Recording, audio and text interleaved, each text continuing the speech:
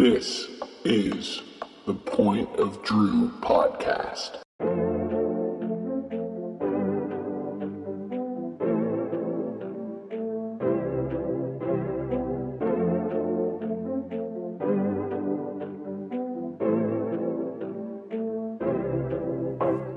What is up, Drewthers, Point of Drew listeners? Welcome back. We have an awesome episode for you today. Special guest coming at the end of the episode, but we got a lot for you before we get there. Yeah, what's going on, Drewther Nation? We're back. Action-packed episode coming at you this week. Starting things off as always with Jersey Corner, but we'll be getting into a little NFL, a little NBA offseason, as well as Woodzon mentioned, a special guest coming on towards the end. Definitely, this is one you guys are going to love. This is an episode we've been really excited for. So yeah, we're going to dive into it. We'll start off with Jersey Corner, but as always, a word from our friends over at Shug's Bagels. All right, before we get into the show, I wanted to take a minute and plug Point of Drew's first ever sponsor, Shug's Bagels. Based in Dallas, Texas, right near beautiful SMU campus, Shug's has truly got everything you want and nothing you don't need. We're talking loaded breakfast sandwiches on the best bagels, rolls, and wraps you can find south of the Big Apple. Not to mention a number of other delicious options like lox, chicken cutlets, and just about every smear you can imagine. Personally, my go-to is the spicy Shug. On everything bagel, add avocado. Oh, you got your standard bacon, egg, and cheese, but add a hash brown and hot sauce. Man, what a game changer. Getting a little riled up even thinking about it. But seriously, guys, this place has been on absolute fire. So go throw them a follow on social media at Shug's Bagels. Go check them out in person, right by SMU campus in Park Cities Village. I promise you, you will not be sorry. They've got the Point of Drew stamp of approval. Shug's Bagels. Go show them some love. They might just be the best bagel in all of Texas. Yep, you heard it here first.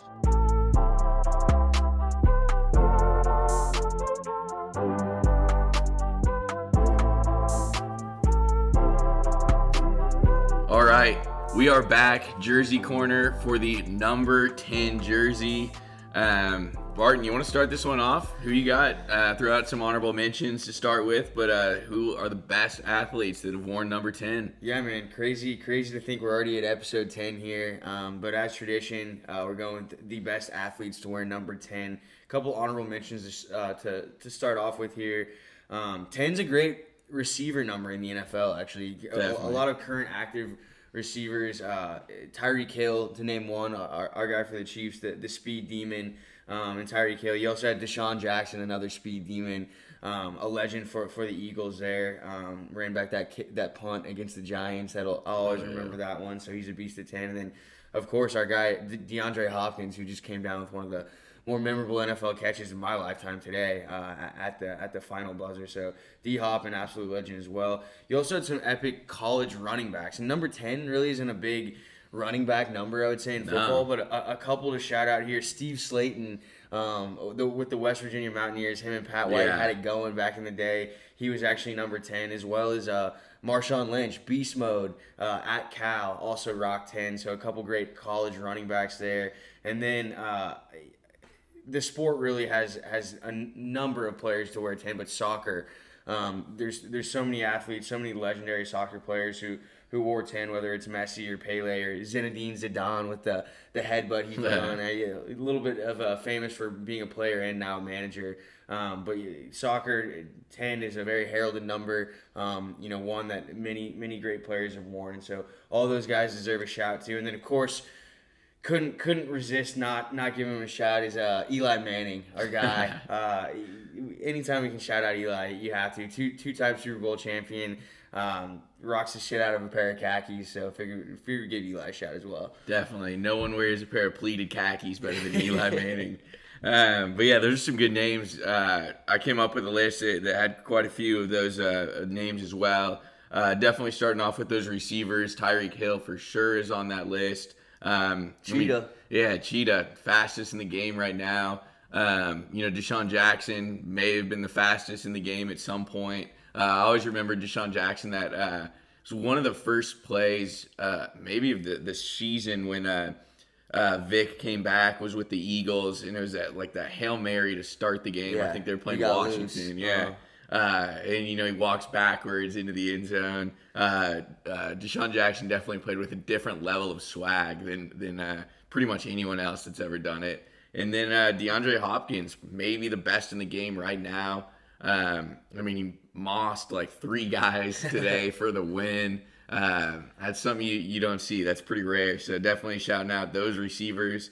Fun little guy that's coming up in the NBA wearing number 10 that I hope can make some noise in the coming years is Bol Bol. Okay. Want to see Bol Bol make some noise in the number 10 jersey. But the last runner up I'll give you is Walt Clyde Frazier, the legendary New York Knick, the 2-time champ, won it in 70 and 73 with the Knicks. No one's done it in New York since, so definitely a real legend there. Walt Frazier, Clyde.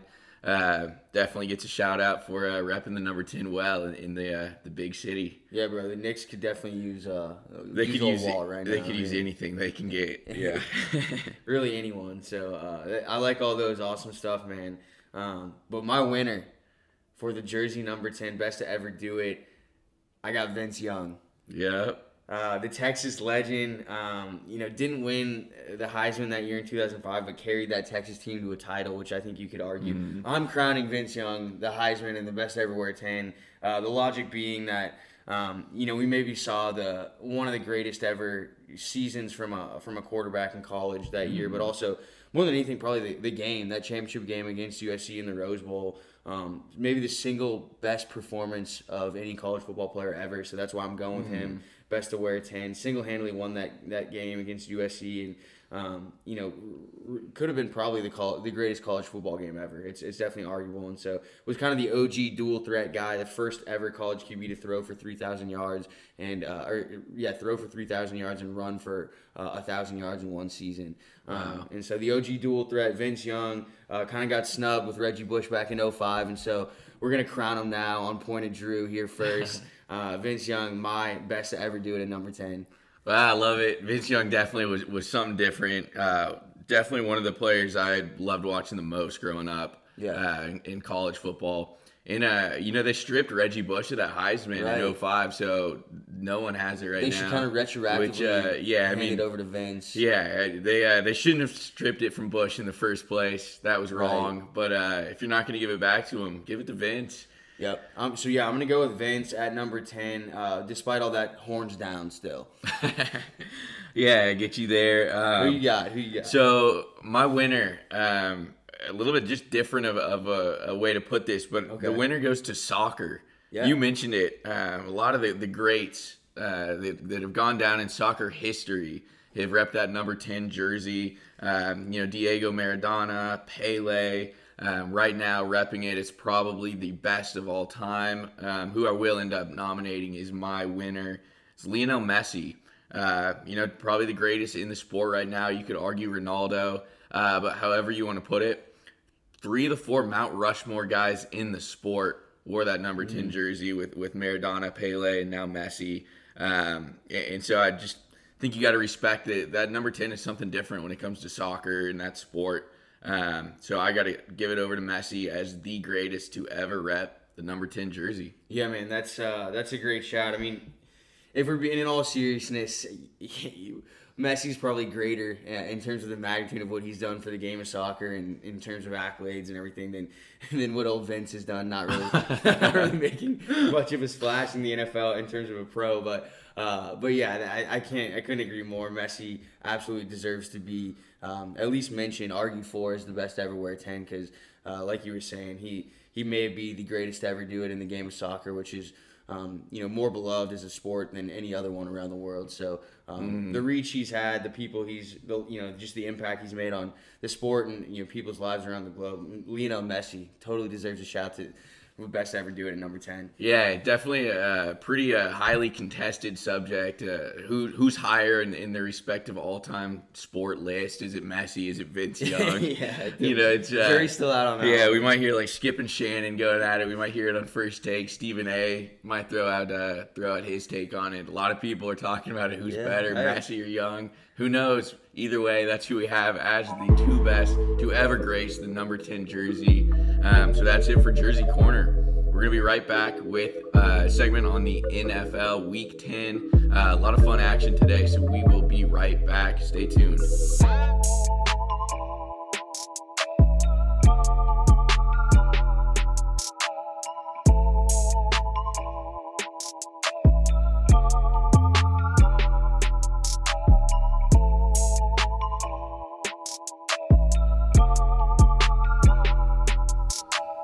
Okay, everyone, Week 10 is in the books, and hell of a Sunday, hell of a slate. A little bit of a weird mix of morning and afternoon games today. I think it had a lot to do with Masters Sunday, happening as well today. So the afternoon was a little bit more stacked. You had 6 games in the afternoon as well as, I think, 5 games in the morning. And so saved a lot of the better ones for later on in the day, but let's start with that morning slate, and let's start with kind of what we thought is the marquee game there, the Panthers and the Bucks. What'd you see there? How'd that one go? Yeah, so, I mean, you're right. In general, it was just kind of a slow start to the morning. The games didn't get off to a hot start, which I think was intentional by the NFL, right. Probably scheduling around the Masters, but when it came to that Bucks-Panthers game, I felt comfortable with the Bucks. Thought they were going to come out and play well, but they exceeded even that expectation that I had. That Bucks offense was rolling. Brady, we keep seeing him go back and forth every other week. It's like, all right, he's back in the MVP talk. And then the next week, it's, he's washed. And so this was one of those MVP weeks for Brady. Yeah. Threw for almost 350 yards, 3 touchdowns. Mike Evans really got rolling today. Things looked really well. Things were moving nicely for that Bucs offense, and a pretty encouraging game for them to bounce back after taking a tough L to the Saints last weekend. 100%. This one was fully a bounce back game for Brady and the Bucs, and they bounced back with a great performance really all around. I mean, the Panthers they're frisky, man, and Joe Brady, that guy's gonna get himself a head coaching job here pretty soon, because they've got great play calling, great design with that Panthers offense. They can score points even against what is a pretty good Bucs defense, and we're hanging around in that first half, but they ended up kind of getting rolled in the second half. Brady was, like you're saying, terrific. 341, 3 TDs, probably got his name back in the MVP race. He opened up the day at plus 2,200 odds to win MVP, and so definitely made a good case for himself today. As you were kind of saying, there's been a few performances this year where he's really put his name back in the conversation, and today being one of them. So great win, great bounce back for the Bucs, and they're still in that race for the NFC South with the Saints. Yeah, and I would add, even though this Panthers team, they're now 3-7, look like they're completely out of that division and have no playoff shot. But I still, like you mentioned, they are a frisky team. I think their coaching is really good staff. A lot of first-year guys like Matt Rule. And so I think there are a lot of good things with that offense, their consistency they've shown. So, I mean, they're it's not a team you can completely write off as a W when you're just looking at the schedule. I think that's still a good win for the Bucs, and they proved today that they deserve that win, deserve to be back in the conversations that they started the year in, which was true contenders. Yep, and it's a great point on the Panthers. What we were kind of talking about earlier, they remind you a little bit of the Chargers, where both those teams we think are pretty good. We like, they pass the eye test. We like what they're bringing forth each week, and we're seeing on tape. It's just those performances aren't really translating into wins, unfortunately, at this point in time. And they're still both more of in a rebuilding process, both probably a couple years away. But both those teams, between the Chargers and the Panthers, are frisky and seem like pretty good teams that just don't have a lot of wins at this point in the season. Yeah, that's exactly how I describe it. Definitely good teams. Moving on to some of the other early slate games, we saw the Eagles take on the Giants, and what was kind of an ugly game for the Eagles. Giants hopped out to an early lead. It was 14-3 at one point. The Eagles kind of fought to get back in it, but just couldn't quite hold on. And, the Eagles took a tough loss to the Giants. The Eagles still do remain the leader of the division. They're still first place in that weak NFC East division. But, what were you looking at that game? What did you see? And, how do you feel about the NFC East getting a playoff spot. Yeah, man. While we're on the topic of teams with not many wins, let's get into this game, the Eagles and the Giants. Eagles find a way to lose this one, of course. I'm glad you talked me out of it. I was like, I think the Eagles might be their week to kind of put some things together. They had Miles Sanders back from injury, as well as Alshon Jeffrey making his debut. Neither of those guys really seem to matter all that much as the Giants kind of roll them here. And I think if they won at 27-17, the Eagles just, again, Wentz continues to struggle. He's second to last in QBR so far this season, only leading Sam Darnold. So the Ginger QB's not off to a hot start. Between Andy Dalton getting knocked out after half a game, and then Darnold and Wentz both really struggling so far this year. So Wentz has definitely been an issue. The defense, the Giants played with a lot more energy today, a lot more swagger. This new look Giants behind Joe Judge and OVO Daniel Jones, man. He's repping OVO all day. October's very own, the newest member, Daniel Jones. He might be on that label soon. Drake's gonna have to hit him up. Yeah, definitely could be coming soon. We'll see what Daniel Jones can do in the booth.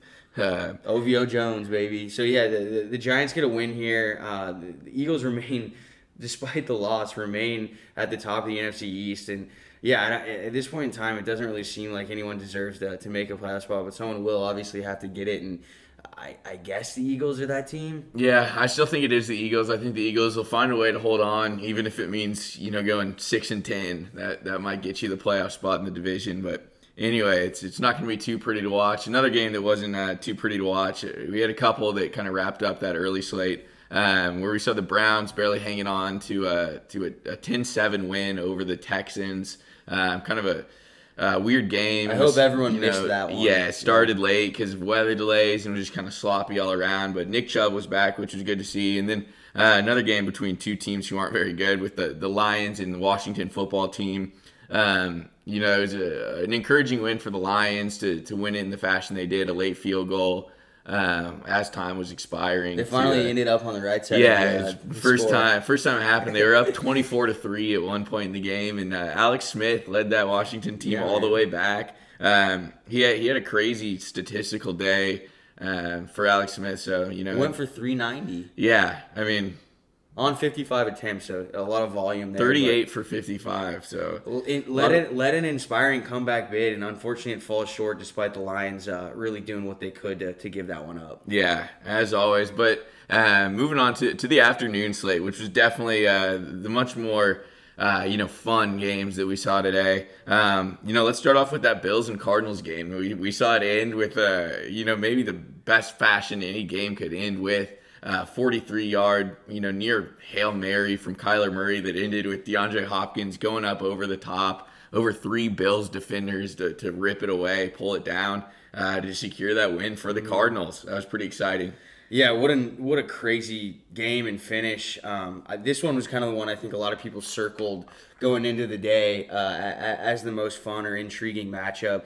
Bills and Cardinals, they kind of remind me of each other for some reason. Both seem like playoff teams. They both have pretty fun offenses behind two quarterbacks, Kyler Murray and Josh Allen, who are young and can use their legs to create offense as well. And so I think it was as advertised, super fun. Yeah. Featuring what could be potentially the two best receivers in the league going at it, between Stephon Diggs, who is leading all receivers in yards and catches so far, as well as Hopkins, who was the guy coming down and making the biggest play when it mattered the most, and that Hail Mary from Kyler to close it out. And yeah, it's been a minute, back since 2015, since we've seen a game winner like that. The miracle in Motown when Aaron Rodgers beat your Lions, of course. He found Richard Rodgers in the end zone. So it's been a minute since we've seen one of those crazy finishes, and it was fitting that it was this game today. Great way to pull it out from the Cardinals, but I thought the Bills had a pretty solid performance as well. Yeah, they did. The Bills definitely showed up and did everything they needed to win. Stephon Diggs caught a touchdown with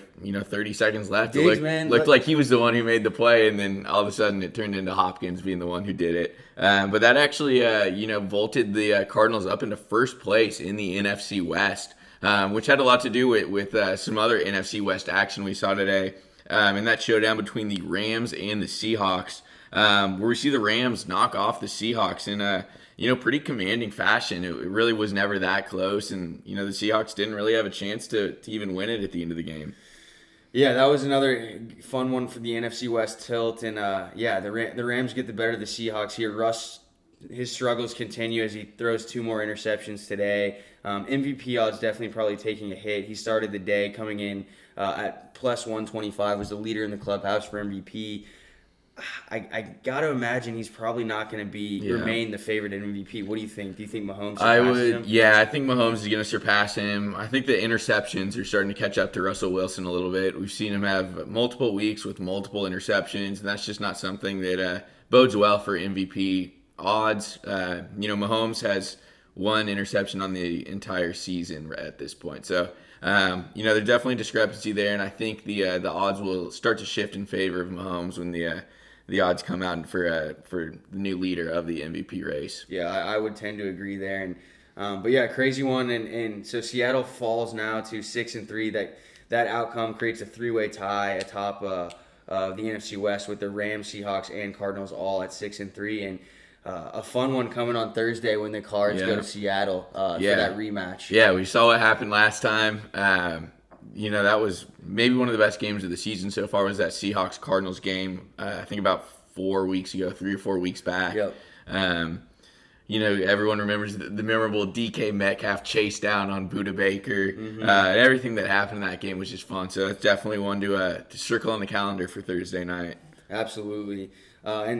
Speaking of the NFC West, the only other NFC West team we haven't mentioned, the Niners, were in New Orleans today. They were +9 underdogs. They got some guys back. Ayuk was playing in this one. However, they do fall to the Saints 27-13, despite jumping out early. What'd you see in this one?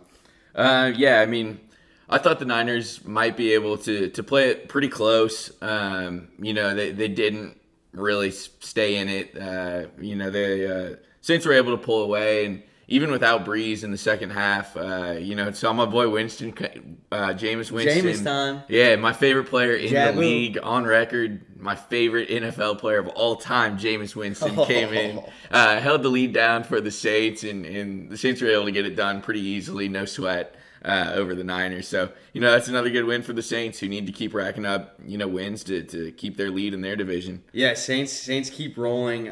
Breeze does leave there in the second quarter with what looked like a rib injury and will undergo an MRI. So that's a storyline to watch with the Saints. But, yeah, man, it was Jameis time. He came in there in the second half and, looked pretty solid. Didn't do a whole lot. But, hey, the Saints, they may be getting, their most dangerous weapon unlocked here at the right time as they're 7-2 leading the NFC and coming off 2 big wins against who we thought were kind of contenders in the Bucs and the Niners. Yeah, definitely. So Jameis, keep eating those dubs, baby. Let's go. Yeah, definitely. And then speaking of dubs, the Steelers remain undefeated. Another no sweat win over the Bengals and Burrow earlier today. So they it's still the only undefeated team. But the last game I did want to touch on from that afternoon slate was that Dolphins game against the Chargers. Was hoping that could end up being a really fun duel between the rookie quarterbacks, but the Fins came out and proved that no, they're not there to mess around today, that they are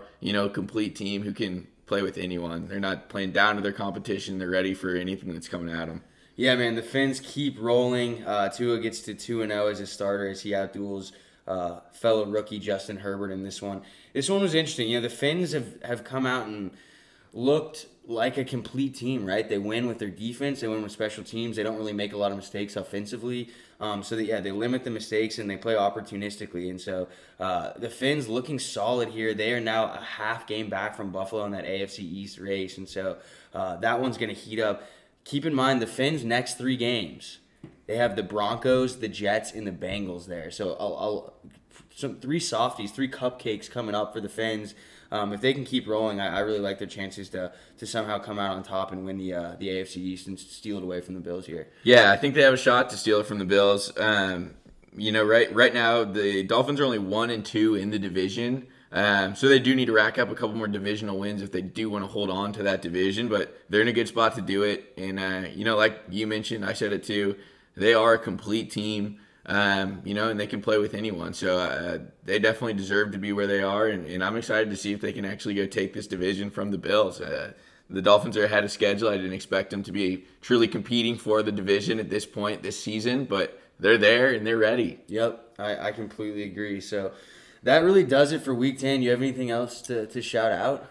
No, that's all. Our Chiefs had a bye this weekend, getting rested up, ready to come back and run the table in the second half. And, we were talking about it today. I think, Mahomes might be ready to steal the MVP odds. The Chiefs might be in the best spot to come in and win the title the rest of the season. So we've got some fun action to watch for with KC. Yeah, I mean, it's crazy. We're 10 weeks in. We've learned a lot. I think the playoff pictures are really kind of coming into form here, and so we'll see as things continue. But I think we kind of know who's good and who are the frauds, and so another great week of NFL in the books. Yeah, that's going to wrap it up for Week 10. It was an awesome week. A lot of fun action. DeAndre Hopkins, winner of the week. Way to get it, D-Hop. Finally got to see our guy Jameis, so hopefully more of him to come, even though, hopefully nothing too bad with the rib injury for Breeze. But that does it for Week 10. We'll be right back here. Yeah, stay tuned. We've got our NBA draft preview and a little free agency and off-season talk coming up next. This segment's really fun, and you guys are not going to want to miss it. Be right back.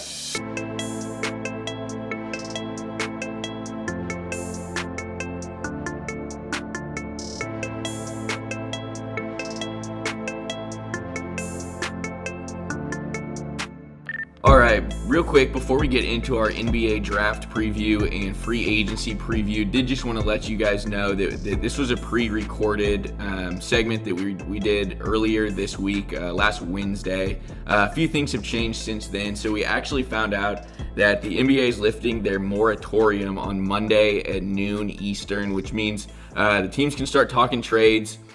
Players can start, getting shipped around. And so we learned right away that the Lakers have a deal in place that is going to let them acquire Dennis Schroeder from Oklahoma City in exchange for Danny Green and the Lakers' number 28 pick in this draft. We did talk specifically about what the Lakers might do with that pick, but now we know they are going to be trading it. So keep that in mind while listening. One last note I did want to just put out there. In the podcast, I did not have LaMelo Ball getting mock drafted number 1 overall. I'm officially going to change that right now. I think the Minnesota Timberwolves are going to take LaMelo Ball. So just wanted to throw that out there. But hope you guys enjoyed this segment. Yo, we are back. This is going to be our NBA draft preview. We'll also touch on a little bit of the free agency and off-season stuff that's going on right now. We're recording this on Wednesday the 11th, so we're exactly 1 week out of the draft. The draft is happening November 18th, so the next Wednesday. Free agency beginning 2 days after that, November 20th. And then right away, I think training camp starting December 1st and regular season December 22nd. Things are moving fast. Right back into it. Yeah, it feels like the season just ended like a week ago, and then here's the draft, and then before you know it, we're back into the thick of things. Definitely. It's moving fast, but I'm excited. This is what I love. I love the NBA draft, the off season. This is one of my favorite times in sports. Coming at a little bit different of a time this year, but I'm pumped for it. Yeah, 100%. And for any of the listeners that don't know, Z over here is the Point of Drew resident NBA expert. I'm an NBA fan. I would say passively, more of a novice when it comes to kind of free agency and NBA draft. So for a lot of this, this episode, I'll be deferring to him, asking him some questions. He's done a lot of research. Z created a big board with player evals that goes 40 players deep. Man, I mean, he analyzed every team building situation from around the league and mocked up a number of different potential free agency moves and trades. So there's a lot of good stuff to get into today. You just might have a future in the league at league office, front office, press box, something. Yeah, if any teams out there looking for someone to bring in, let me know. I'm open, willing to talk. And I did put a lot of work in on this and looking into all the different draft scenarios and off-season stuff, but there's still a good chance that I don't get any of it right. So we'll have to come back to that statement you gave out after the draft happens and see where I actually fell. But Yeah, man, that's why it's fun though. But seriously, don't ruin our credibility. Anyway, well, let's just get into it then. Let's start out with kind of the lottery. Draft will be a week from today on November 18th. And so the lottery 1 through 14. Why don't you just dive in and tell us about where at what pick you think each player is going to go, and tell us a little bit about the fit and why you think it makes sense. Yeah, definitely. And before we do get into it, want to just mention that I think this lottery right here, none of these teams, or few of them, will actually end up drafting where they are slotted right now. I think we're going to see a ton of trades.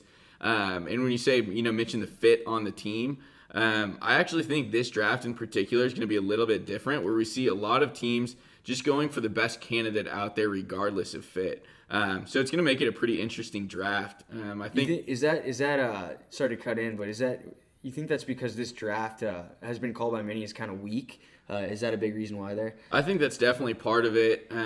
I'd say there's not a lot of teams who want to be at the top of the draft right now, which is a reason I think a lot of teams are going to want to move back in the draft, as well as the fact that there aren't a ton of guys who are going to slot in from day one to make an impact on their team. There's a lot of guys that need development.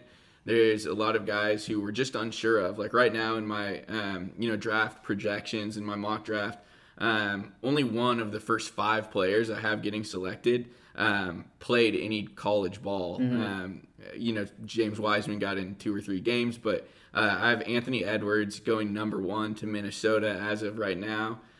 He's the only one that actually really played any type of college basketball. Yeah, go Dogs. So yeah, go Dogs, UGA, and really, I think Edwards is going 1 because of the fit actually with Minnesota. And when it comes to Edwards, I think he's the most athletic guard in this draft. I think he is ready to come in from day one and be one of the, in the top 10% of just elite athleticism in the NBA. He does struggle to hit his shots sometimes, but he doesn't struggle to create those shots.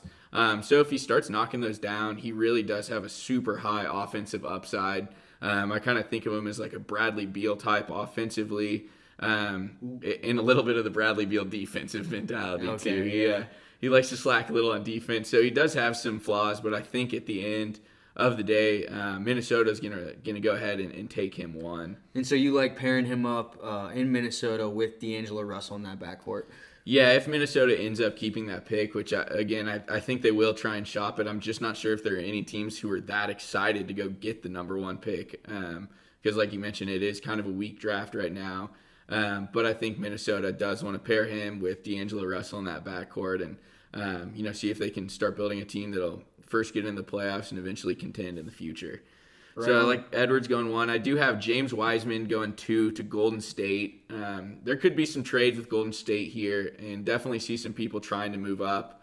Especially if LaMelo Ball is still on the board at 2. I could see some teams making some calls to Golden State trying to move up. But James Wiseman makes the most sense for the Warriors if they keep that pick. They definitely need a big man. They've, had injuries with Kevon Looney. They've got Marquise Chris, but I'm not sure he's really a great center in the NBA. So Wiseman makes a lot of sense. He's got a really high floor. I don't think he has much of a bust potential. Mm-hmm. He's going to be good, but he's really going to need to polish some of his skills. And prove himself, because like I mentioned, he played 1 game in college. Before college, he was probably the consensus number 1. So he just needs to prove that he is that guy. So I like him to Golden State. 3rd, I have LaMelo Ball going to Charlotte. And this is where, like I mentioned, I think teams are going to just start taking best available. Yep. To me, LaMelo Ball is actually the best available player in this draft. I think he's my favorite, and I think has the most upside probably of any player in this draft. But, again, his shooting has been pretty shaky. Some of his decision-making is completely out of whack. So there are concerns absolutely with LaMelo, and apparently he hasn't looked very impressive in his interviews with Charlotte, but I still think Charlotte at the end of the day is going to have to take him just because of the value that's there at 3. Even with Devontae Graham already kind of running the show there at point guard? Yeah, so, they have Devontae Graham and Terry Rozier. Ooh, yeah, they overpaid Scary Terry. Yeah, oh yeah, absolutely overpaid. But yeah, it wouldn't surprise me if they just take the mentality of not looking at fit and just saying, hey, he's the best available right now. We need to go ahead and snag him. So I do think they get it, and I do think some of those red flags are going to be a little overblown when it comes to LaMelo. We all know everything that comes with him, but I think that Triple is B, overblown. baby. Yeah. So fourth overall, the Chicago Bulls. I have them taking Deni Avdija. And again, a pretty unknown guy coming out of Israel. He's a combo forward, likes to have the ball in his hands, plays well with the ball in his hands, super high IQ, super high feel for the game, but isn't the most athletic guy out there. He's not beating anyone off the dribble. He's not overpowering anyone. He beats people with kind of his savvy type of game, just kind of the Euro game that we're used to seeing. But I think he would be actually a pretty good fit on that Bulls team. We know Kobe White is, their point guard of the future, but I think he's a guy who can play well off ball if Deni does have the ball in his hands and is the one bringing it up, running the offense. And they do need another forward to play next to Lauri Markkanen. So like the fit with Deni Avdija going fourth to the Bulls. Got it. And so Deni, I'm going to be completely honest. I didn't know who this guy was before you said his name. So for the listeners, do you have a player comp that can help them understand kind of who Chicago would be taking here at 4? Yeah, I'd say a little bit of a player comp could be like a Dario Saric type of player. I obviously have to compare him to a Euro, but kind of like a Gallinari, maybe. Yeah, I'd say it's like a mix of Ricky Rubio and Dario Saric. Okay. If you put their talents together, they're both super savvy players that make crazy passes and just have a good IQ feel for the game. But neither of them are the type of athlete that's going to beat you to the hoop or overpower you. So I'd say that's kind of the comparison for him. One of those guys who. He's kind of a jack of all trades, can do it all, but beats people with his change of pace and thinking faster than anybody else on the court. So right on. I think he's a good prospect. I think he will end up going fourth to Chicago. And then fifth to Cleveland. I have them drafting the big man out of USC, Onyeka Okongwu. Again, I think that's another one where it's just best player available. That's who they need to go get. Okongwu might be the best defensive big man in this draft. He's getting a lot of the Bam Adebayo comparison, which is a tough one to live up to. But I have him actually as my highest rated big man just because of those, elite defensive skills. Great rim protector, really strong, really athletic, and pretty efficient offensively. Still needs to extend his shooting a little bit, but I think he's going to be a really good prospect. So I think Cleveland gets him at 5. Atlanta, if they keep that number 6 pick, I think they go ahead and draft Tyrese Halliburton out of Iowa State. They do need another guy that can control the ball but also play off ball a little bit next to Trae Young. And Halliburton, he's tall, rangy, lengthy for his position, can defend both guard positions, and is a terrific passer. So I think he would slot well next to Trae Young. Does need to just get a little stronger and be able to guard some of the bigger 2 guards in the league if he does end up at that position. But I think he'll be a good player next to Trae Young if that happens at 6. And then 7, I have Patrick Williams moving up a little bit higher than most people had originally projected, going 7 to Detroit. He wasn't even a starter for Florida State last season. One of the Florida college. State wings. He's a Florida State wing. He's big wing too, probably like 6'7", 6'8", 220. Super explosive, freaky athlete. Isn't necessarily a real natural looking scorer or shooter, and isn't always extending his game to the perimeter. But definitely has massive defensive upside. He's a great rebounder, and he's super, super young. I think he's one of the 4 or 5 youngest prospects in the draft right now. So I think realistically he's a late lottery guy, but I think the Pistons, if they stay in that 7 spot, may actually take a shot on him at 7. Well, they need someone in Detroit, and so I hope Patrick Williams can give him some upside on at least the offensive side of the ball. For sure, Detroit needs all the help they can get, especially if they're Going to be losing Christian Wood in free agency. They need hope in Detroit. It's a little bleak there, but so I think Patrick Williams could be their guy. And then 8th to the New York Knicks, the pick everyone is looking forward to. I actually have them taking Killian Hayes. Okay. Point guard, shooting guard, kind of a combo guard out of France. And I really like Killian Hayes. I have him as my 2nd ranked prospect in the draft behind LaMelo.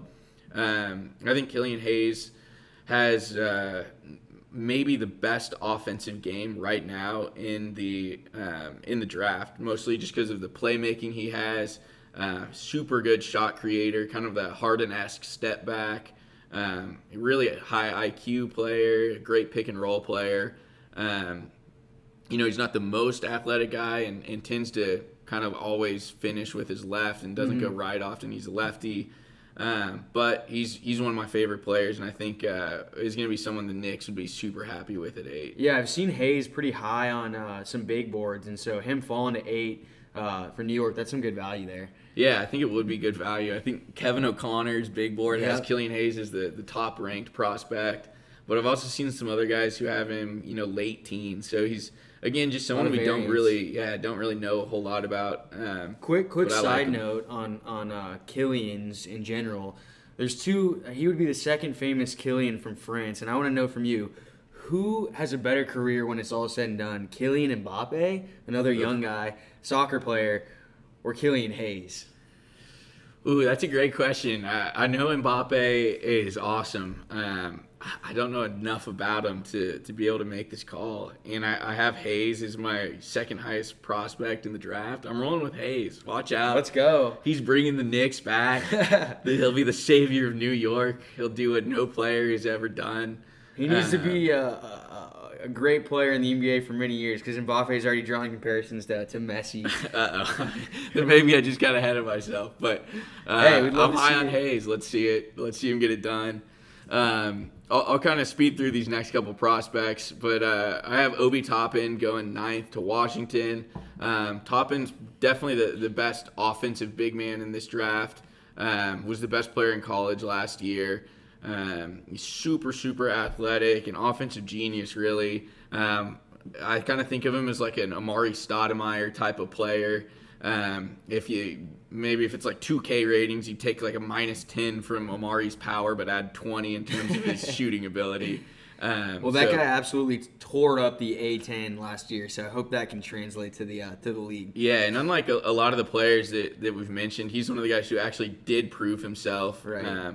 Although he is a little bit older than most of the prospects. He was a 4-year college guy. He's almost 23 now, but he proved himself. So I really like Obi Toppin. Think he'd probably be a good fit in Washington. Next up, I have Kyra Lewis Jr. heading to Phoenix. And I do really like Kyra Lewis. I think he might be the fastest prospect in this draft. Kind of reminds me of like a De'Aaron Fox type of player. Definitely has that high scoring ability. Isn't always the best 3-point shooter, but I do think if he fixes some of his turnover issues, gets a little more consistent, definitely projects to be a guy who can beat anyone with that speed and quickness. Could be a really good pick to play in that backcourt for the Phoenix Suns. Sounds like the Suns may be getting themselves into some Chris Paul trade rumors, which if that happens, they probably would not end up drafting another point guard. But as of now, I like Kyra Lewis going there.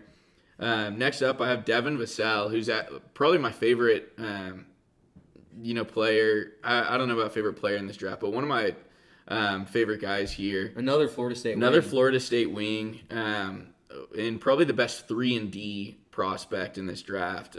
He gets it done on both sides of the ball. 7-foot wingspan, super good defender. Shot 41% from 3 in both seasons at Florida State. So really good 3-and-D guy. I think he's someone who could step in for a team day one and really make a difference. He isn't the best offensive creator. He doesn't create a shot a whole lot, but he is exactly what you want in a 3-and-D type of player. So really like Devin Vassell. Next up, and that would be San Antonio's pick, Vassell at 11. Mm-hmm. Next up with Sacramento is Isaac Okoro. Isaac Okoro is another guard similar to Vassell who, the team is going to hope he turns into a 3-and-D prospect. Okoro at this point in time isn't the best 3-point shooter. Only shot about 28.5% at Auburn last season. So he's Novosel. Yeah, not doesn't quite have the shooting. But if he develops that, it could be really helpful because he does have that elite defensive skill set already. He really can guard multiple positions effectively, 2 through 4. He's a lockdown guy, so he'd be a really good pick for Sacramento, who needs some help on the defensive end. Going 13th to New Orleans, I took Aaron Nesmith. He's the best shooter in this draft, hands down. He's like a 6'6", small forward from Vanderbilt. Just a pure shooter. Shot 50% in college on pretty high volume. Other people have, lauded him for some of his intangible qualities, his leadership and stuff like that. So a lot of good things about him. He's one of the guys who's kind of been shooting up on some draft boards because he is coming off an injury. But people really like his shooting ability. So I think he'd pair well with that New Orleans team. Him and JJ just raining threes. Yeah, that could be dangerous if Lonzo ever figures out a shot too, maybe. And Zion as well. So they do need some shooters. That'd be a nice pairing there. And then to wrap up the lottery, going 14th to the Boston Celtics, I have Precious Achiuwa. Really like him coming out of Memphis. He's kind of a 6'9", like power forward, but I think could also play a little bit of small ball 5. If his offensive game develops a little bit and he can put on some weight, I think I could see him being a really good defensive small ball 5. Has that like 7'2" wingspan, has all the tools you need. He's athletic. He's got pretty quick feet. Can defend above the rim, even for his 6'9" size. So I really like him. Think he is going to wrap up the lottery going 14th. Right on. The second Precious I've ever heard of to weigh 225, but I think he can go in and contribute right away. Imagine him and James Wiseman. If Wiseman was able to play that front court at Memphis between the two of them, that would have been deadly. I'm happy for my fellow American SMU Mustangs. They didn't have to deal with that. Yeah, definitely. That would definitely be scary front court. I think those two probably the best two teammates in this draft. You could argue for Williams and Vassell from Florida State, but it's a tough one. 100%. Well, that wraps up the lottery. Next, we're going to be getting into some of the later round selections. Maybe some guys who might slip, some interesting teams on where they're going to be drafting. Be right back.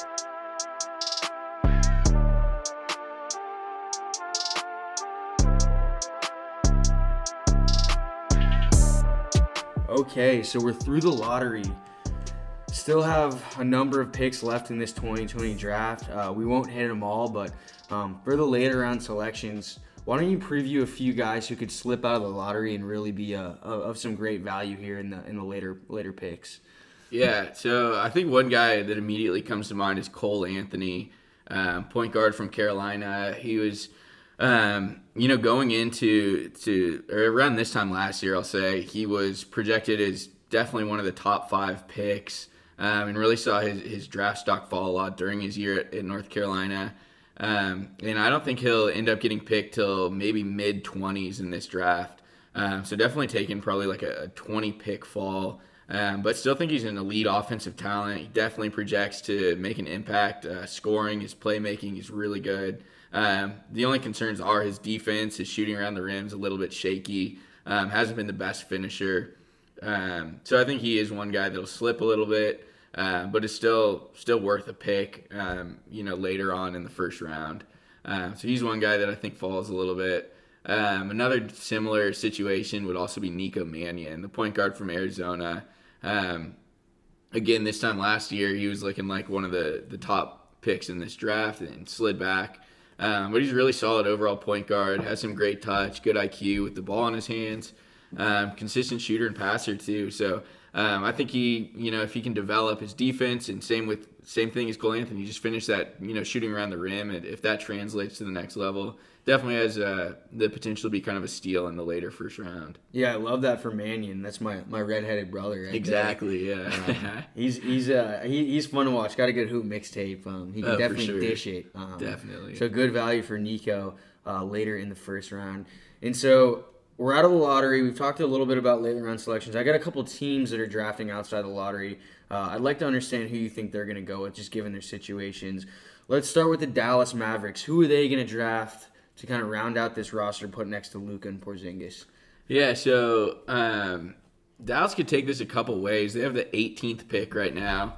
They're likely looking for a wing that they can slot in, whether that's a shooting guard or small They forward. got to get better at defense. We know that. They definitely need a defensive type of guy. And so I think one immediately I look to Josh Green, the shooting guard from Arizona.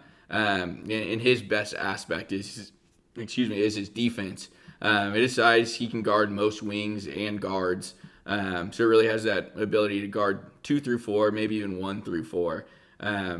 So he could be a really strong 3-and-D guy, which is exactly what Dallas would look for. So I think that's one guy they have on their radar. I also think there's a chance they could take a little bit of a shot on Desmond Bane out of TCU, keep it local. Desmond Bane, really good, another 3-and-D type of guy, shot extremely high percentage-wise from three-point range, has the range to shoot from anywhere as a catch-and-shoot type of guy. Definitely is strong enough physically to defend anyone.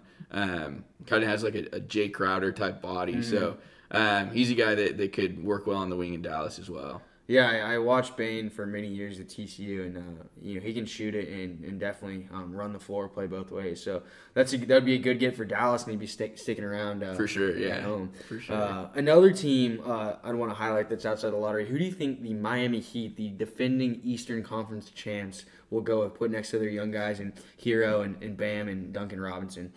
Yeah, it's a good question, and actually, as of right now, I have Desmond Bane mocked to the Heat at the 20th overall pick. Pack your bags, Desmond. You're headed to South Beach. Yeah, so he could be on his move down to South Beach, but I think the Heat are definitely looking for replacements, probably for Jay Crowder. Derrick Jones Jr. is also an unrestricted free agent, so it's unknown if they'll bring either of those guys back. So they're definitely looking for another wing like that who could come in.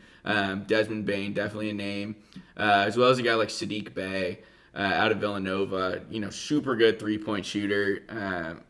I think he had probably the most volume of any three-point shooter in college last year, averaging 45%, almost 7 attempts per game.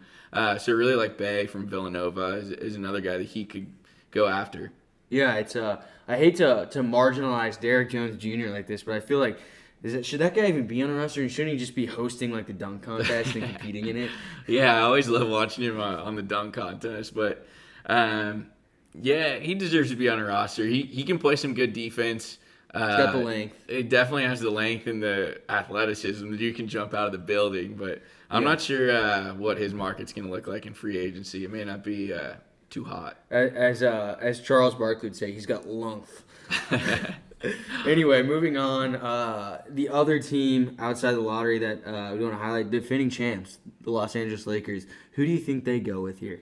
Yeah, so the Lakers, I could see them going after a guard, someone like Nico Mannion, Cole Anthony if he falls that far. I could see them taking a shot on one of those two guys. A few other point guards could drop as well, but Rajon Rondo opted out of his contract. I do expect him to be back, but I still think the Lakers are going to be looking for a guard type of guy. Alex Caruso is obviously doing awesome things, but he still isn't your go-to starter you hope to have night in and night out. So guys like Malachi Flynn could be in there. Maybe Jameis Ramsey out of Texas Tech. He's another name. Mm-hmm. Cassius Winston from Michigan State. Even Tyrell Terry out of Stanford. There's a lot of those point guards that'll be probably on the board at the end of the first round where the Lakers pick. So I'm looking for them to take one of those guards. Right on. Well, last little bit before we wrap up the draft. Who's your player in this draft with the biggest upside? We're talking potential future Hall of Famer, multiple-time All-Star. Is there any guy in this draft that you see with that upside? Yeah, and I mentioned it earlier. I do think it's LaMelo Ball. There's so much to be said for him on both sides. He's probably the most controversial player I've ever watched people cover coming into the NBA draft. But at the end of the day, I think his upside is higher than anybody else. Whether he'll reach that or not is probably up to him. We know he's got 6'6", 6'7" height for a point guard. Is rare. That's the only other guy we've seen at that size coming in was Ben Simmons. Right. We know LaMelo's got the confidence to be the best player in the gym. He'll pull up from anywhere. He's competitive. He's ready for the NBA. But like I mentioned earlier, talking about him, just a little inconsistent shooting on super high volume. You can't have that. You can't have the turnovers.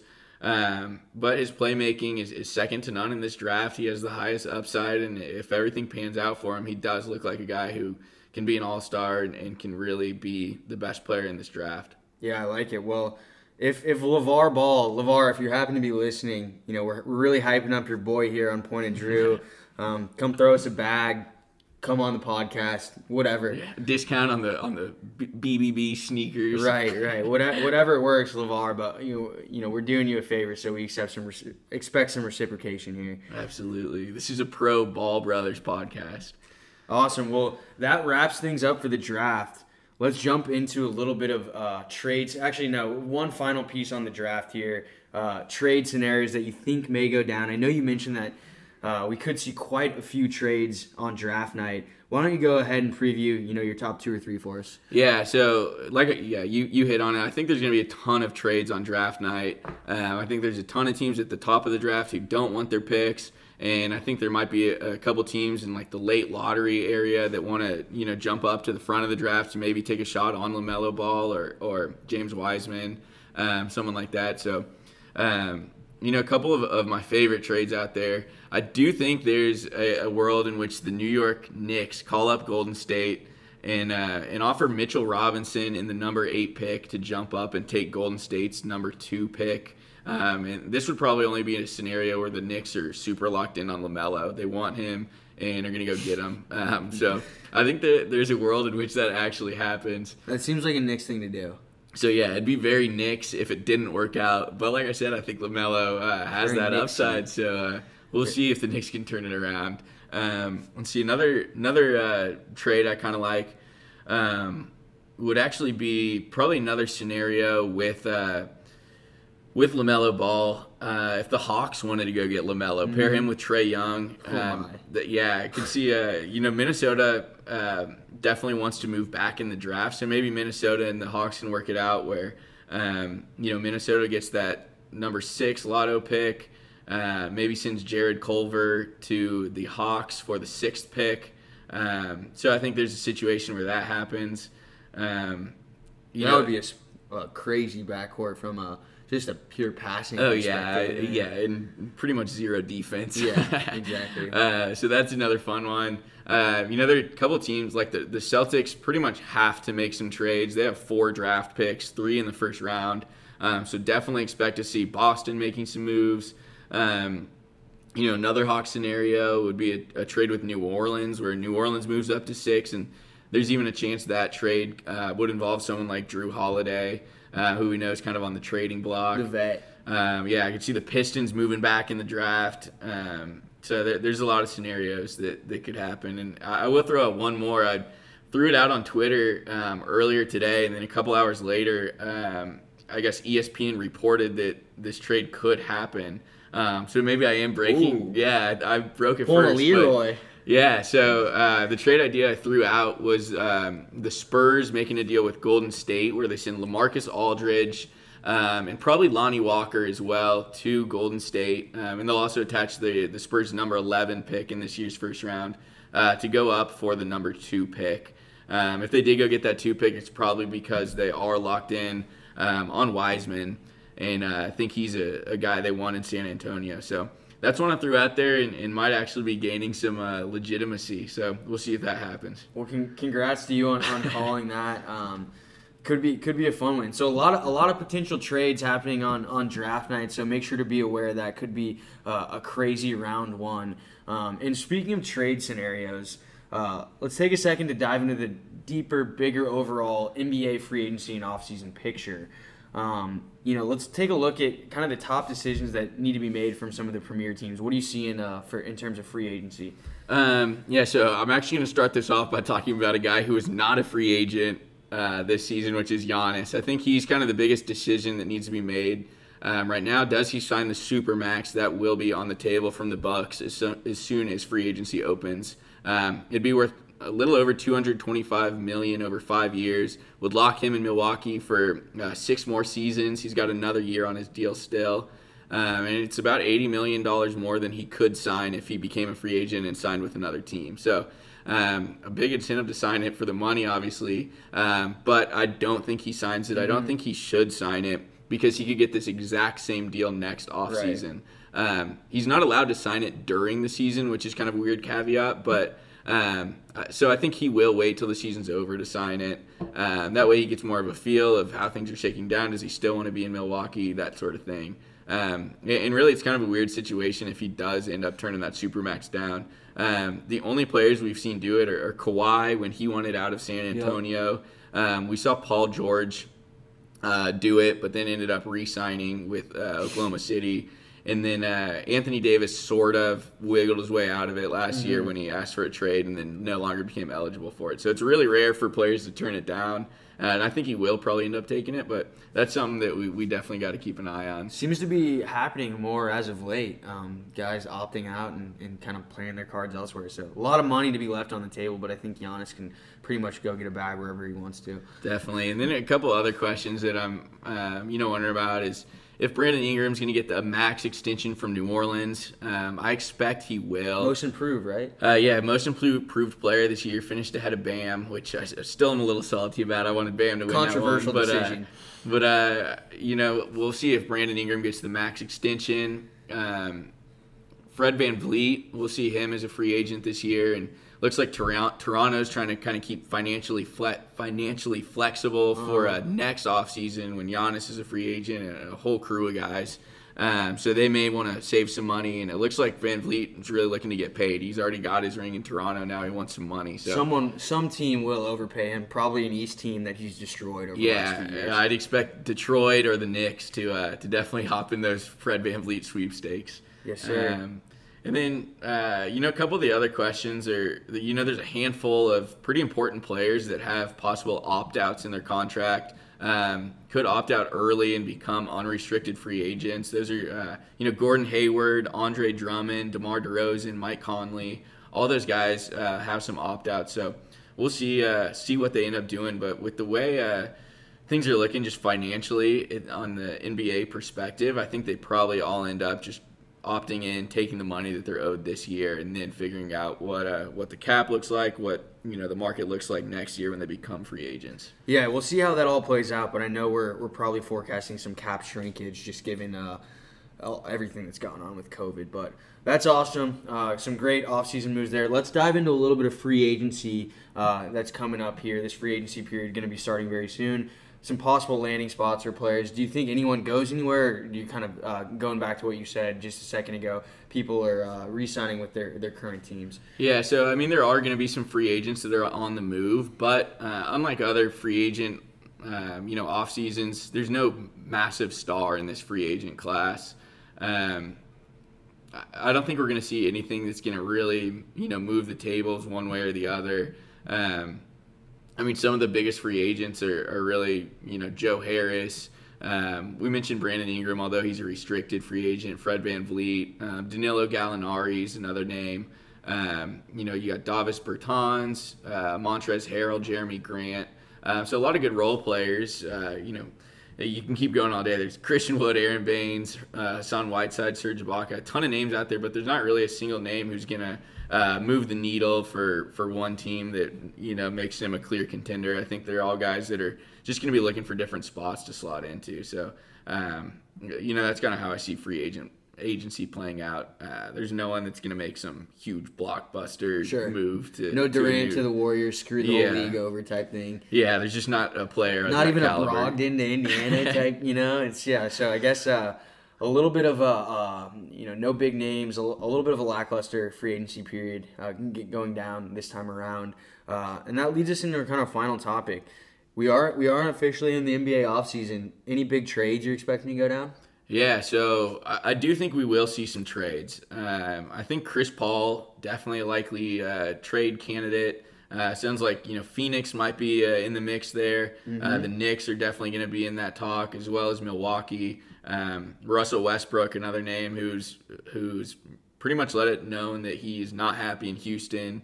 So things can move quick with him. Victor Oladipo in the last year of his contract with the Pacers.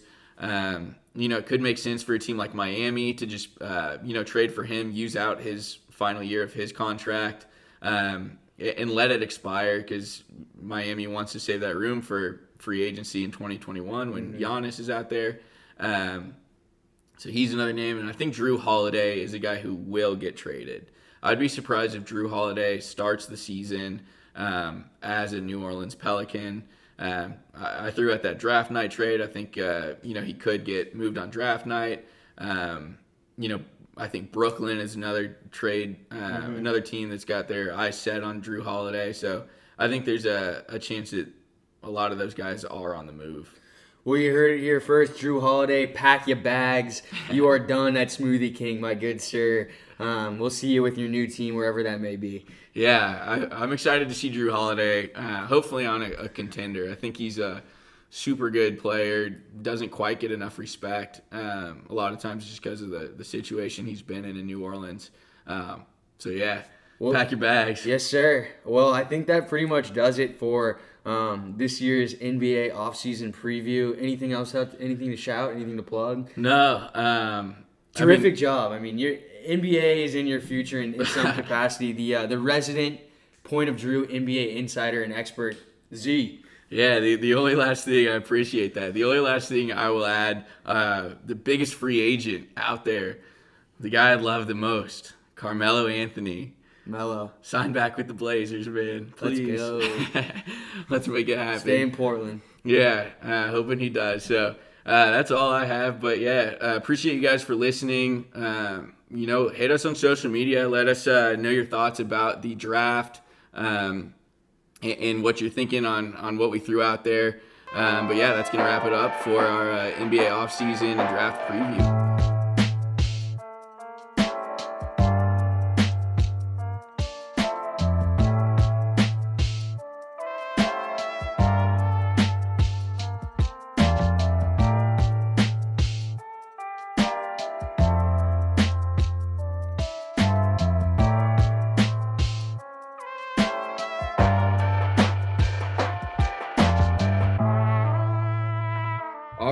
Point of Drew faithful, we got a special treat for you guys this episode.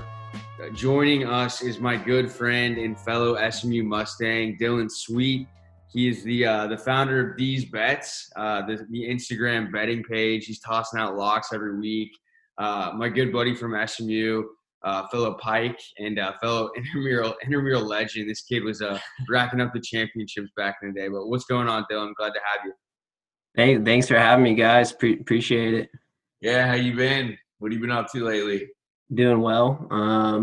Unfortunately, probably why we're not doing this podcast in person. I kind of came down with the Rona. I submitted to the virus.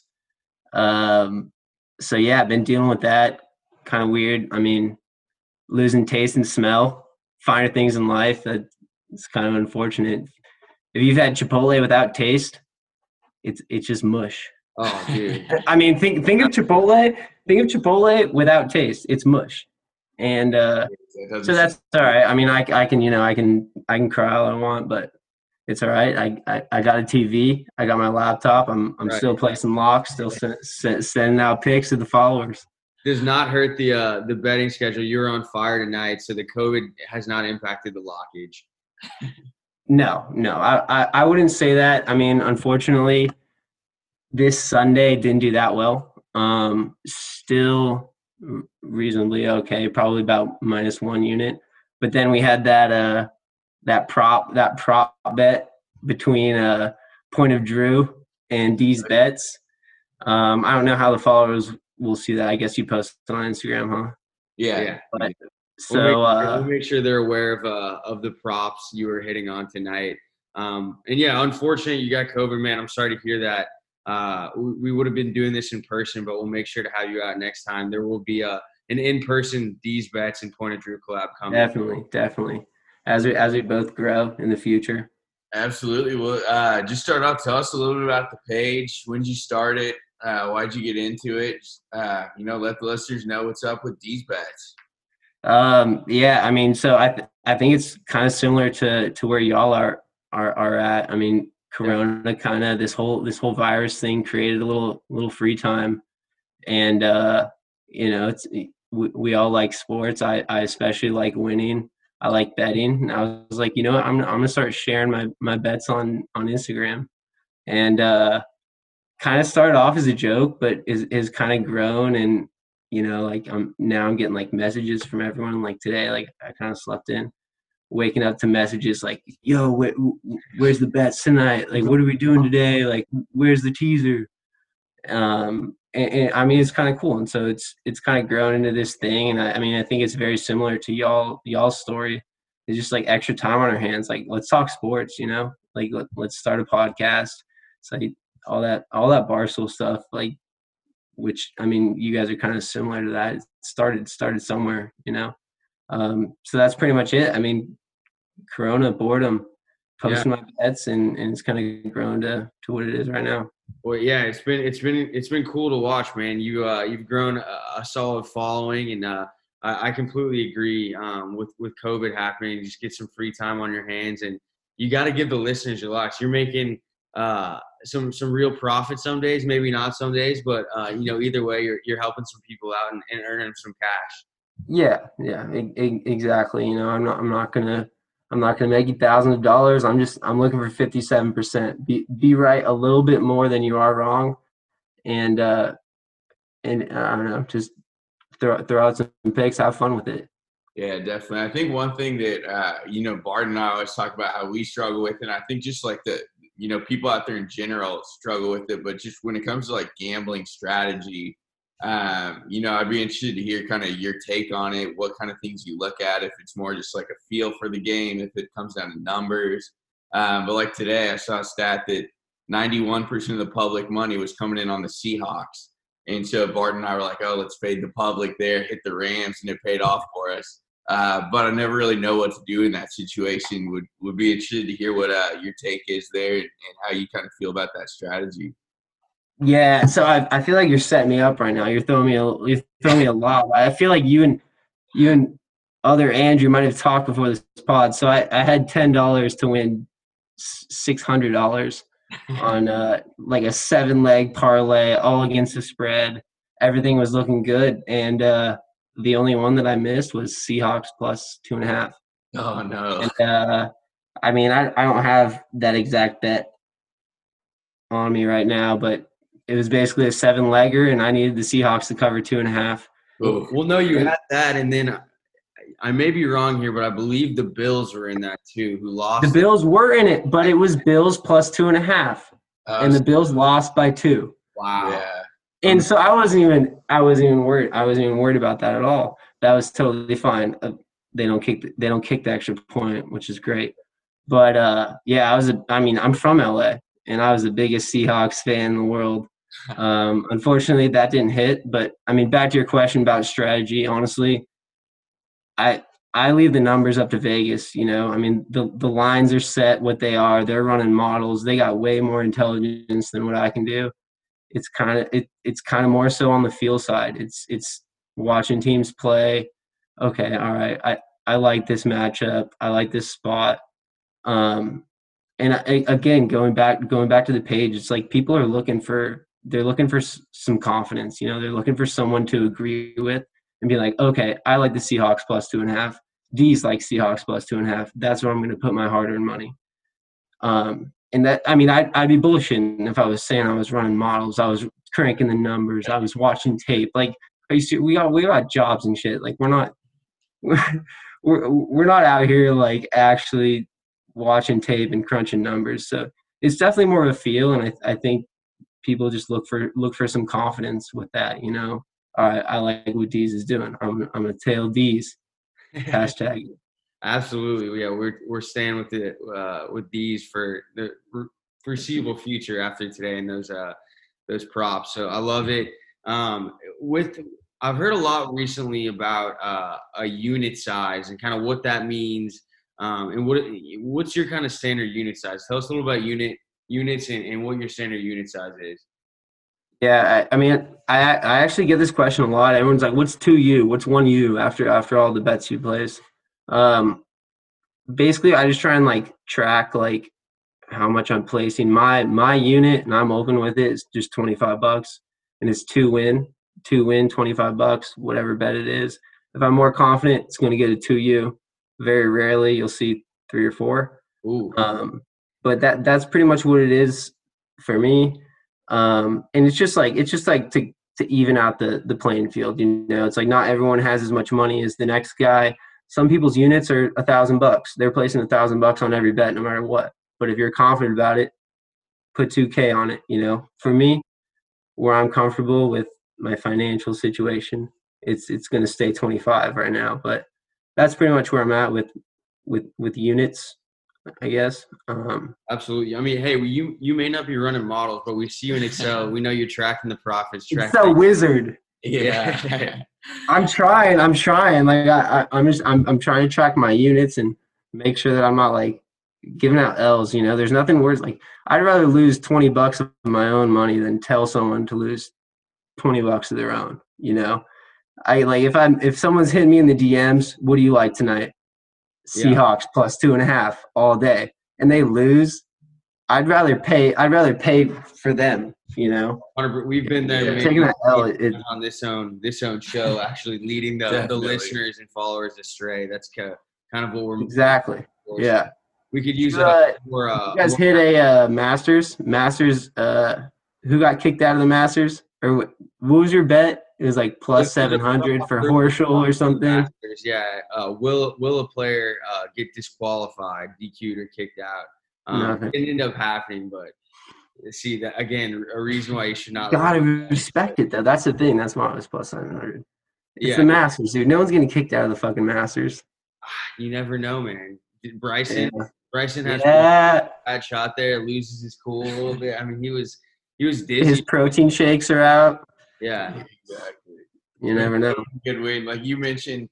So you're the Seahawks away from cashing in, winning 600 off that 7-leg parlay. What are some of the other just big bets? Some of your best gambling hits that you've had on the page. So yeah, I mean Andrew Barton and we kind of talked about this before, and like I was like going through all like betting stories. I was talking to my friends about it too, and honestly, like there's nothing too crazy. And I kind of blame y'all because I threw this $10 this Seahawks bet, this 7-leg parlay that we're talking about. I was throwing $10 on P. Reed. I was throwing $10 on Xander. I was throwing all these like little bets to like that were like plus thousands to try and like hit that bet. And honestly, I think it just goes back to my strategy. Like I more so play it safe. And it's like, yeah, maybe that $10 turns into 200, but it's like at the end of the day, you're really just lighting $10 on fire. It's like the chances of that back to the Seahawks, the fucking Seahawks. But the chances of that hitting are just very low. And it's like, okay, like that $10, that's Chipotle. That's mush. Tasteless mush. Deez is not a long shot guy, I take it. Yeah, and so I think it goes back to my strategy. I will say, though, so I won at DraftKings. I got first place freshman year with a $5 thing. Funny story, too, because it was my freshman year in college. I was like, like when we go to college, we're like, all right, bye, family. Like I'm in college now. Like, so I didn't go home for Thanksgiving. Yeah. And so I was like, all right, like I'm leaving the family, like I'm partying, whatever. And everyone at school ended up going to Thanksgiving, like going home. So I'm alone at SMU in my dorm eating McDonald's because everything's closed. Every restaurant is closed.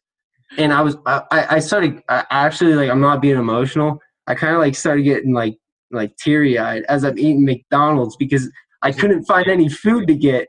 Yeah. But I won my DraftKings, and it was like $5 to win $500. And of course, you guys know how DraftKings goes. Once your money's in that, you don't see it. So that $500 is unfortunately long gone. But it made my Thanksgiving freshman year while I thought I was a college party beast, don't need family. But yeah, I mean that's probably the best story I got, honestly. I like it. That qualifies, man. It turned an otherwise dark. The McFlurry was fire. Yeah, absolutely.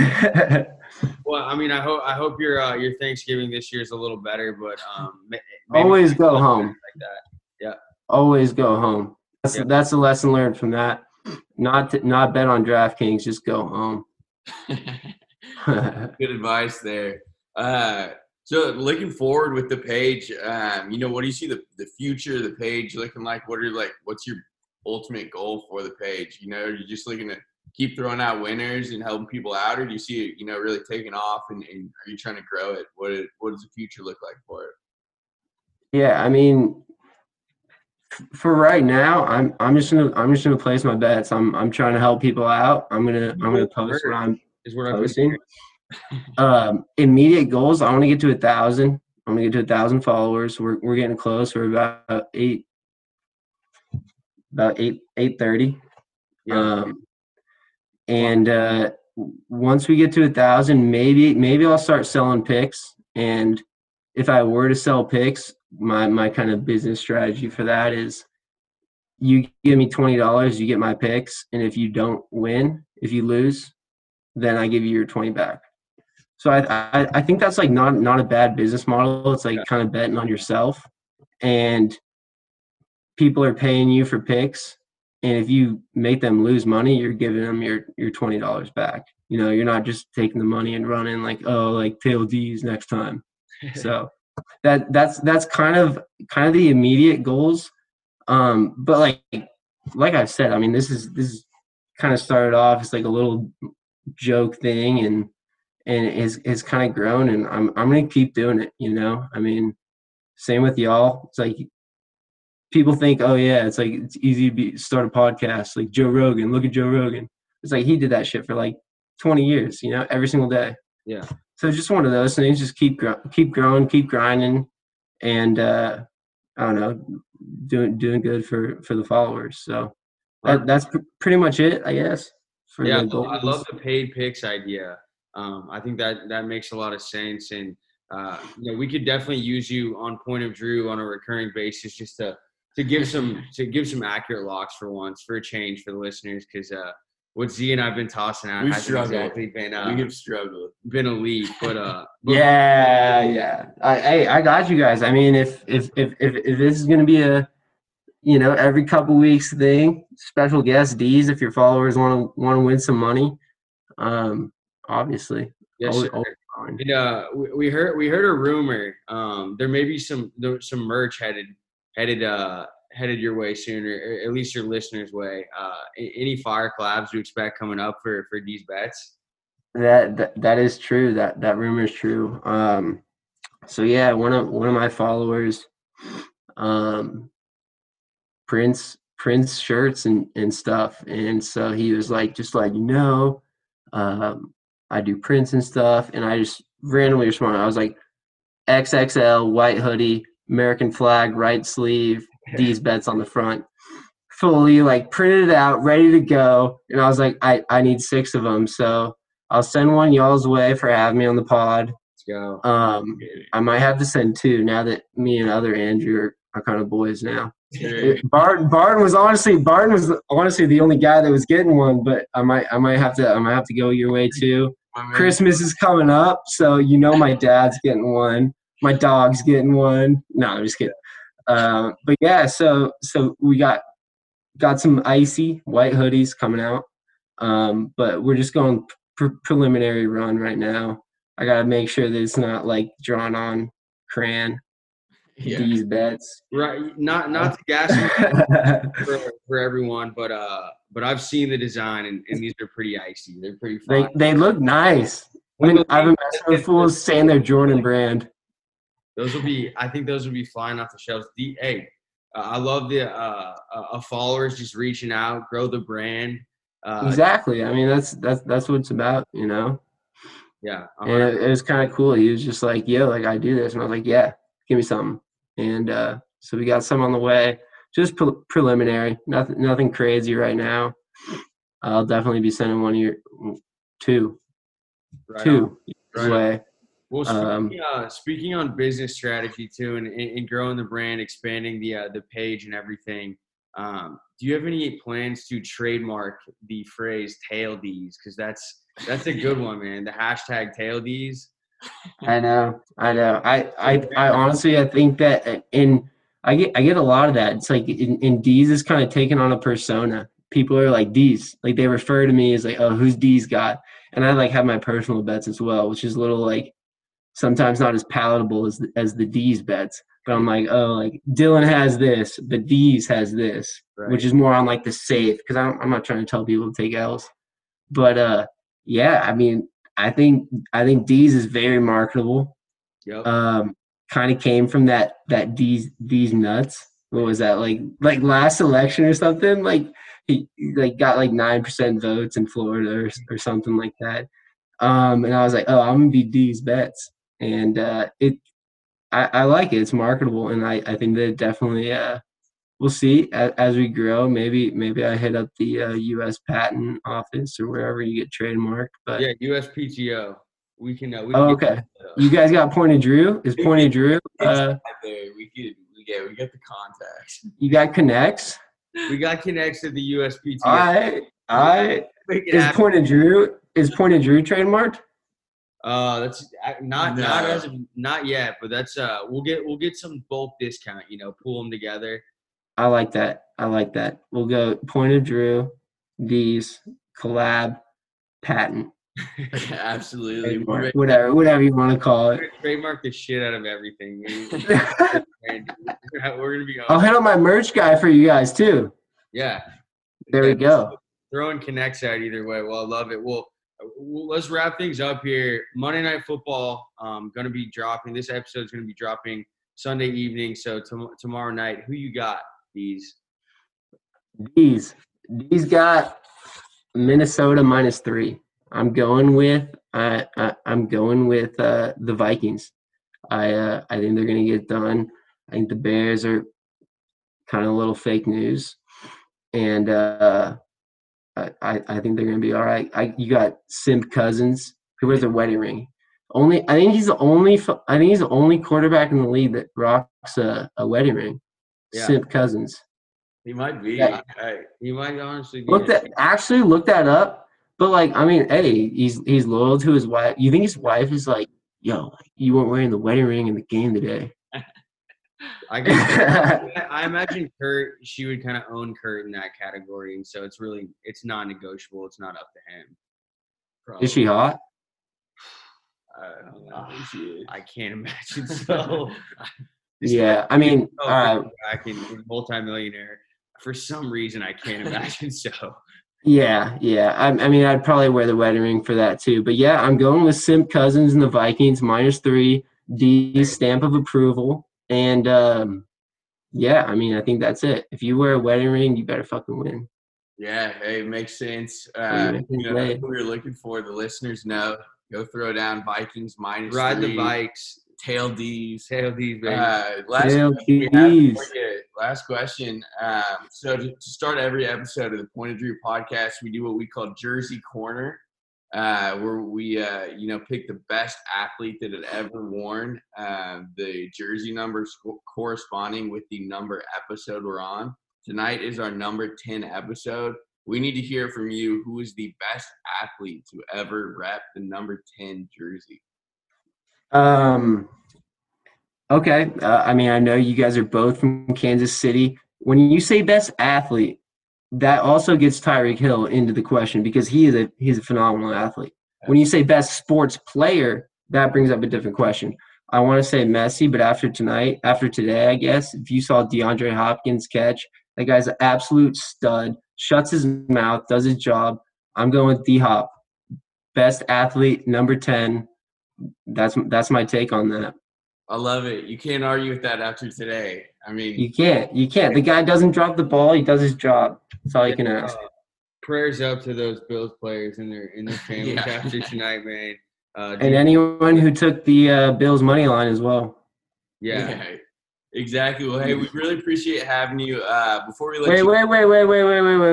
Hold on. We got a little something for the listeners because, from my understanding, that props you went 5 for 6. So So A little shoe. to highlight what me and Barton had, we went Sunday night prop bets.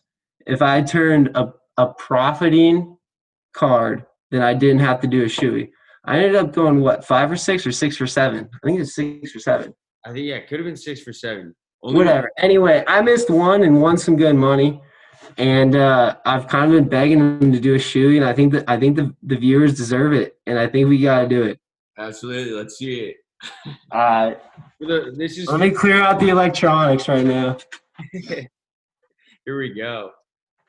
And for the listeners who aren't prepared or don't know what a shoey is, you're about to find out. But it's an Aussie tradition, and for the legends only. So Deez is about to bring it here live on the Point of Drew. We'll be posting the video on the socials too. So you guys can probably catch the video there. Got to do it. Don't show my mother. Shout out to Chaz and Netafold, where I got this from. Got my Wish 3s, Wish Zoom Boost 3s. Oh, yeah. Just hitting the soul. Oh, here he goes. These. There it is. Let's The shoey. Fachaza, man. It's like 5 miles. Oh, yeah, baby. All day.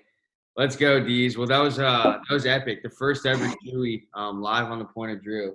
Absolutely. Everybody go follow the man. Let's do it. Bats on Instagram. They'll throw you some locks, but we appreciate you hopping on, man. Yeah, thank you guys for having me, and good luck to you guys. I think it's awesome what you guys are doing, and keep it up. Rome ain't built in one day. Just keep doing it. 100%. And I'm looking forward to being back here again. Yes, sir. We'll have you back on soon, but thanks again, Deez. Keep throwing the lockage the listeners' way, and we'll see you here soon. For sure. Thank you guys. Peace, dog. Later. All right, Drewthers, that is a wrap for episode 10. Stay tuned this week. Stay tuned in this week. We have some big news coming up, probably around Tuesday, regarding an upcoming guest, and really excited to share that with all you guys. Absolutely, we're pumped for that. Pumped that you guys listen. Thanks again to Deez Bats for coming on. As always, go like, rate, review, subscribe. Follow us on socials, hit us up, but appreciate you guys listening. We will be back next week. Fire stuff coming. We'll see you guys soon.